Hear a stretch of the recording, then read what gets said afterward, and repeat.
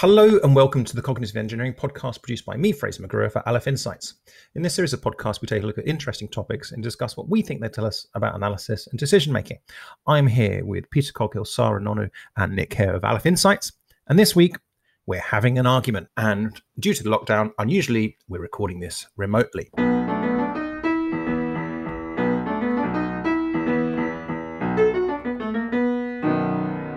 Nick, why are we having an argument? What are we arguing about? It's something we touched on a previous podcast, actually, and I thought was interesting enough to discuss, which is, families have got very different cultures, obviously. You get these little micro cultures. Families, if you think of them as isolated islands, the kind of Andaman Islanders type, I mean, families spend a lot of time together, develop their own distinctive cultures, and very rarely mix in any kind of significant way with other families. So you've got a real opportunity to get different family cultures growing up. And of course, when you get the big culture clash, of course, when you get, families joining together in marriage, or, when you kind of, we've got two people from quite different families raising a family together and having to decide what their values are going to be. It's interesting. It's an interesting situation. And one particular aspect, which is close to my heart, is arguments and arguing. And I come from a family who are very arguey, like everything, almost, we don't really have conversations, we have arguments, but they're completely meaningless. Like it's just the way that we relate to each other. Now, none of it hardly ever actually means something. And even if it ever does, it's like, in an hour's time, everyone's forgotten about it. There's never any, I've got no culture of sulking in my family, and there's no kind of nothing is ever persistent. It's on to the next round of sort of sniping and arguing. Very different to my partner and lots of other people I know who come from families where they're they never seem to have arguments, never seem to have any visible differences, where problems are solved in back channels and, through one-to-one bilateral negotiations, and, any conflicts are resolved in a nice, rational, sensible way. It's difficult because obviously and in fact all of their family tend to sometimes think I'm being aggressive, or I mean it, if I'm being a bit arguey, and of course I don't. That's just the way that I tend to express myself. So what's basically where I'm going is I think it's better. I think arguing is better than keeping it all under wraps. That's what we're here to discuss. Yeah, I mean, is the question, how do we disagree with each other? Or I don't know if that's how do we? How should we? Should we? Yeah. Sarah, what was your sort of family like growing up? Were you like Nick's, or like Nick's partner's family? What was your family like in terms of arguing? I think it was individual specific. So you wouldn't argue with my dad. No way. Right. Me and my sister would definitely argue a lot. And with my mum, there was definitely, it wasn't fun being a teenager with a mum, but that's what happens when you're a girl. But I think it was mixed, and I think it's actually changed over time. So now that I'm older, I'll definitely argue with my dad when I think he's wrong, or I know he's wrong. But if it's going nowhere and he just thinks he's right, I'll just let him trail off and I'll stop listening, which is the usual case. I've gotten better with my mum. One of the most powerful things you can do in an argument is to stop listening. Yep. Yeah. With my mum now, I argue a lot less with her. I'm a lot more patient, I think. There's a lot more tolerance. Yeah, and, you're a lot further away as well, which helps, I'm guessing. I don't know. It's key. And with my sister, I think I just take an avoidance technique. I just don't do it. I just stay away. Okay.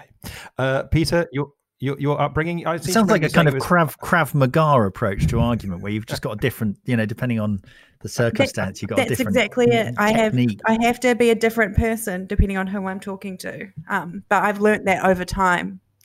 So it makes it much more cohesive bond between everyone if I do that. I just need everyone else to do it too. You're in the middle, mediating between everybody else, are you? Pretty much. Yeah.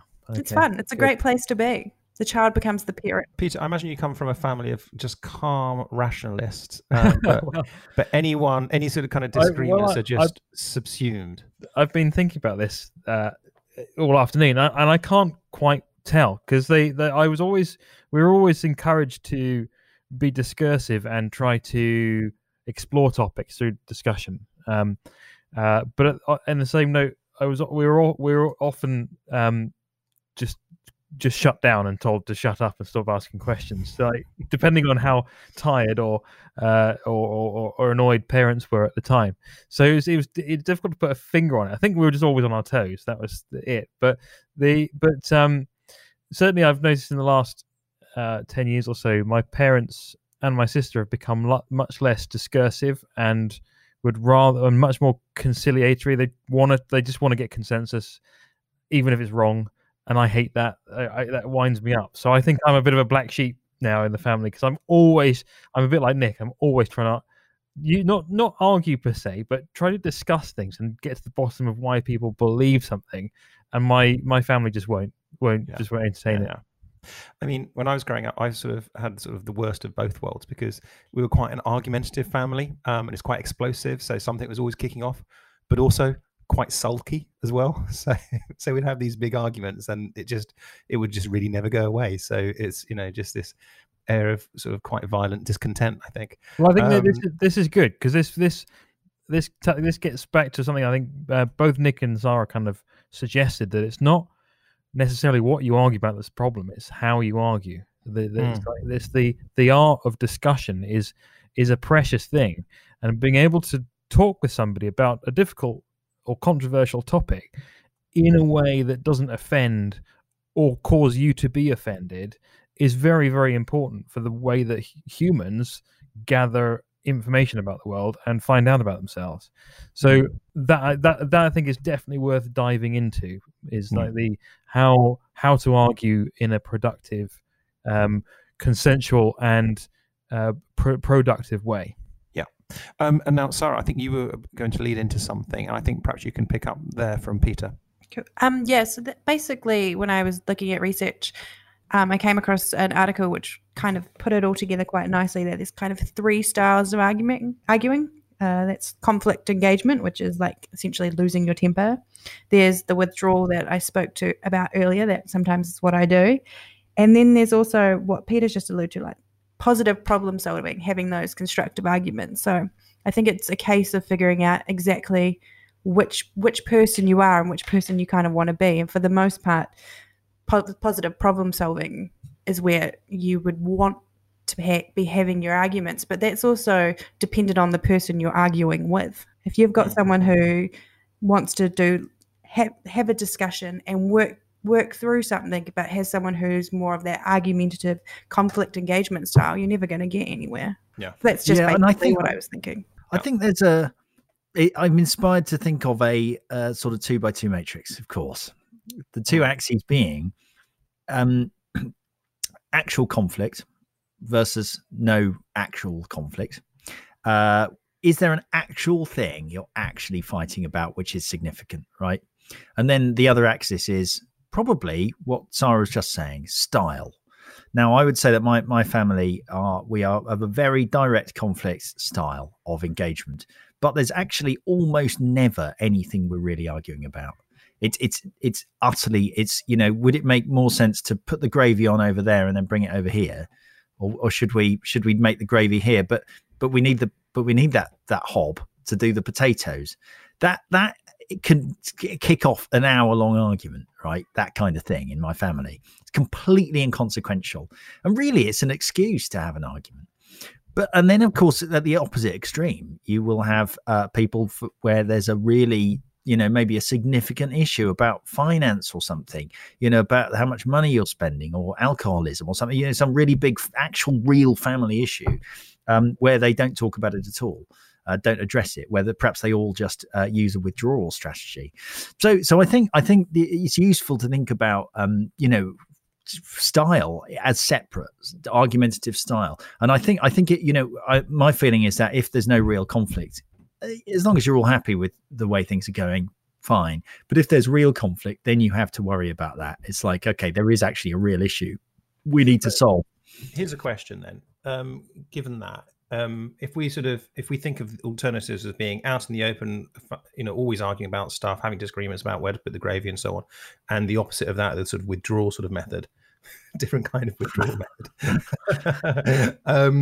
Is it, when it does come to those bigger things that you were talking about, do you think that the kind of family or the kind of people who are used to having that kind of argument where it's all out in the open, do you think do we have a view as to whether those sorts of people are better equipped to then talk about the more meaningful stuff, the more important stuff?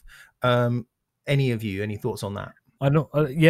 Knowing Nick's family quite well, they're very good at arguing, but not necessarily arguing about picking the right arguments. So they're very good at the rhetorological, to borrow a term from beautiful information, rhetorological tools and mechanisms using conversation to win each point in like a debate. So debating is a sort of art form in forming arguments and using rhetoric to defeat your opponent sort of point by point. That doesn't necessarily mean you're arguing in a useful way. It just means you're beating somebody. So there's that form of competitive discussion, which doesn't necessarily get you any further in understanding things. It just means that you're honing a particular skill. No, you're absolutely right. And I think, I would draw an analogy here between the way that I think people ought to play board games. And when I say ought to, I mean, I don't mean sort of morally, but I mean ought to have the most fun, which is everyone should play like they really want to win. Otherwise, there's no point, right? You have to, the whole point of a board game is it's boring if you're not trying to win, right? But you shouldn't actually care. And I feel like that's, I really enjoy arguing to win an argument, to find the flaw in an opponent's argument, or, to discover that your own argument is rubbish and to sort of fold it up and say, all right, well, you got me here. It's fun, but I don't care. I don't care about winning. It's exactly the same as how I play board games. But that's probably because I don't really have anything I need to address. I don't have anything serious I need to worry about. I think that's quite a potentially self-centered way of looking at things, right? Almost certainly. Because Nick, I find myself quite frustrated with talking with you sometimes. And the reason why is because I think you're really good at arguing, okay? And I pretty much never win an argument with you. You're way better at it than me. And so although it's great that you like to argue and sort of knocking these ideas about, it can be really frustrating because I never bloody win and I'm never right. So this is turning into be a really useful group session, actually. No. I mean, the thing is that what you're saying, it doesn't surprise me at all. I know that, and I'm not sure what to do about it. The problem is, it's remembering that there are different cultures and that other people just don't play by those rules. Just like in a board game, like you're not as, I know you like board games, you're not as big into it as I am, but some people will not engage with them at all because they don't like what it looks to them like competitiveness. Like some people don't like the idea that they're supposed to try and beat other people, and they really don't like playing board games. And that's just a different culture. Like it's not better or worse. They're two different ways of engaging with things. I want to bring in Sarah. Before I do, I've had an idea, Nick. Rather than sort of what you should do is continue with that style, but every now and again, what you should do is just really go for it, and then just go, oh no, you're right, Fraser. And so just let me have one every now and again. Right? I just accepted that you were right. What more do you want? Yeah, there we go. Right. It's already working.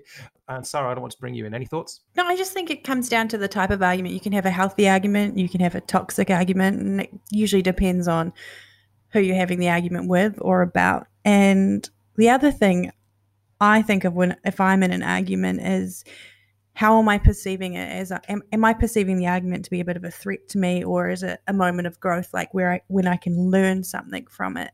For the most part, it just really depends on who I'm arguing with. If I'm arguing with my husband, he's just very similar to Nick, and I just kind of withdraw. And most of the time, I actually find it exhausting. I just want it to be over with. Whether I'm not right or wrong, I'm just kind of like, oh, this is exhausting. I'm done now. Well, there's another element we haven't talked about here, which is the maybe emotions as well. Yeah. Because I don't like having arguments with my wife just because she starts crying, and it's a good that's tactic. probably the beating. It's the physical beating rather than the verbal abuse. Yeah, it's that. And it's just like, oh no, I don't want to. It's just like, I just can't deal with this. Like, can we not have a discussion without emotions coming into it? Or is that really sort of unfair, and just horrible of me? I don't know. Well, it might be the way you're going about it, Fraser. If you're resorting to sort of ad hominem attacks all the time, right? Then she might be reacting completely rationally, and her emotions are acting as a sort of defense mechanism at that point. But there are ways of facilitating people who are not used to sort of dialectic conversations. But you have to work very hard. I like to try and make all my conversations with anybody a sort of information exchange. It's not transactional and completely lacking emotion. But I talk to people because usually I want to find something else out about them or something that they might know. So I ask them questions. Hello, fellow human. Would you like to engage information exchange protocol? Well, yeah. So, but you jest, but you have to be the design and execution of that protocol. You have to be careful, and you have to tune it depending on who you're talking to. So I can talk to Nick in a very different way that I can talk to members of my family or my girlfriend. They see confrontation, sort of intellectual confrontation, and they take it as a threat, and they often take that personally, and then they drag the conversation in a sort of ad hominem direction and start sort of trying to undermine me rather than my argument. So it doesn't at that point it breaks down. But that's right. The way I try to facilitate conversations is ensuring that the way I think about the way I express everything carefully, and so that I can express things in a way that they can't take as being a personal attack. So rather than saying, why do you believe that? I'll ask, okay, that's interesting. What has led you to believe that? So I can change the narrative, tell a story about it. Yeah. We're close to needing to be wrapping up, but again, I've just realized something else of which I'm the victim of being the worst of two worlds, which is that I'm super competitive. I'm really competitive, but I'm also really rubbish at arguing. And so it's just the game. Yeah, I'm just losing arguments all the time. So I'm arguing, I really want to win them, but I'm losing them all the time. Competitive and inadequate, the worst of all worlds. I cheat by being right most of the time. So that's my secret. The secret of success is just making sure you actually have reasons to believe the things you're saying, and then you can usually back them up. So that's the top tip. I once worked with a person opposite. He was a very nice chap, but he used to love to get into an argument. And what I realized actually, it wasn't that he was good at arguing or liked arguing. All he liked doing was disagreeing.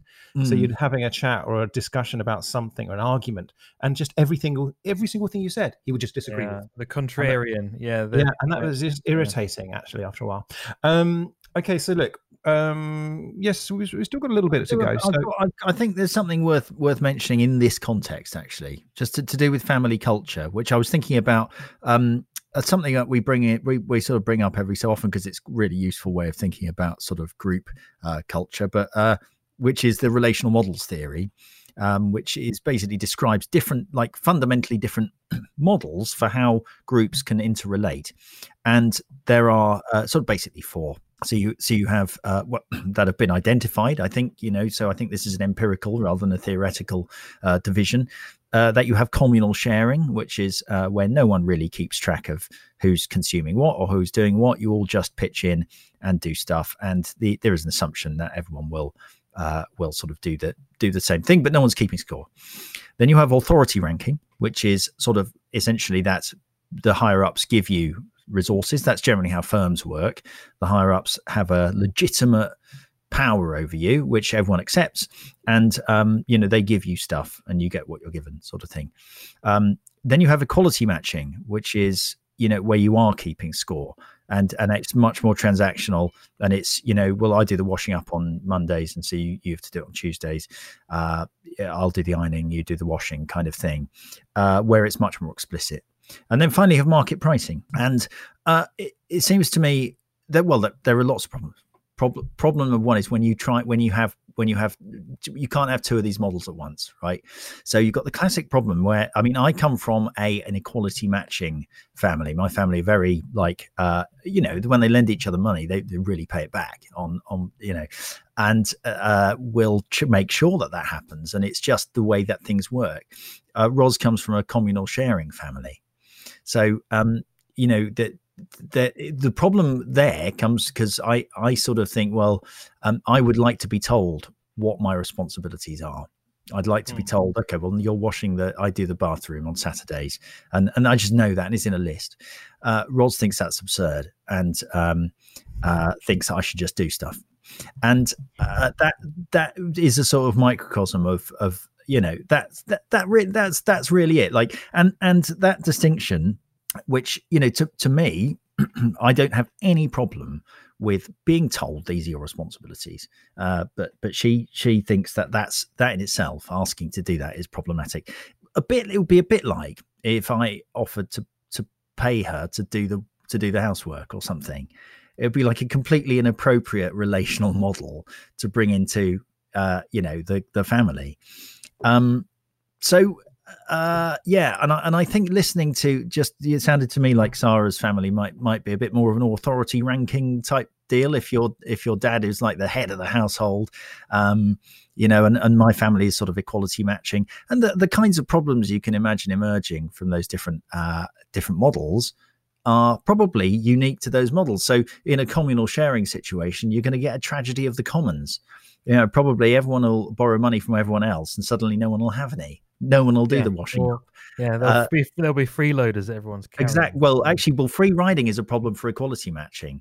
So that's what you're looking out for. If someone is taking the piss and it's equality matching in a communal sharing, no one's keeping score, so you don't notice. But everyone has just eaten all the cake and not done the washing up. Whereas with equality matching, in my family, the arguments would be about, has someone done their fair share? Are we keeping score? And in authority ranking, it would be more a challenge to authority, that you don't think that your dad is the legitimate head of the household, and actually you should have more of this stuff, and you've eaten his cake. So anyway, I think it's quite an interesting model to think about families. My parents are separated, so my dad was the authoritative figure, but in my mum's household, it was more like the communal sharing bit. It was more as you've described, especially between me and my sister, is, well, I've done this, it's your turn to do that.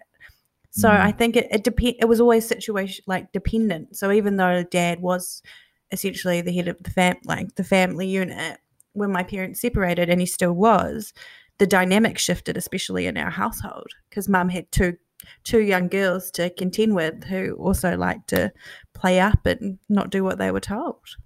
So I think it's a mix. Very interesting. Okay, so we need to stop there.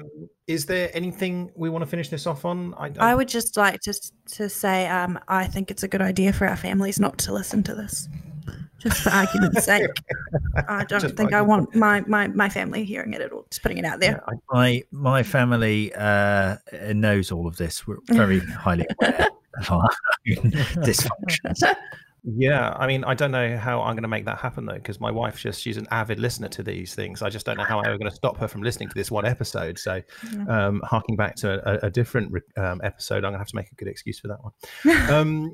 Okay, so let's stop there. Let's wrap up on that. Thank you, as always, for listening to the Cognitive Engineering Podcast. I'm Fraser McGruer. We've been here with Sarah Nonu, Peter Coughlin, and Nick Hare of Aleph Insights. And until next time, goodbye.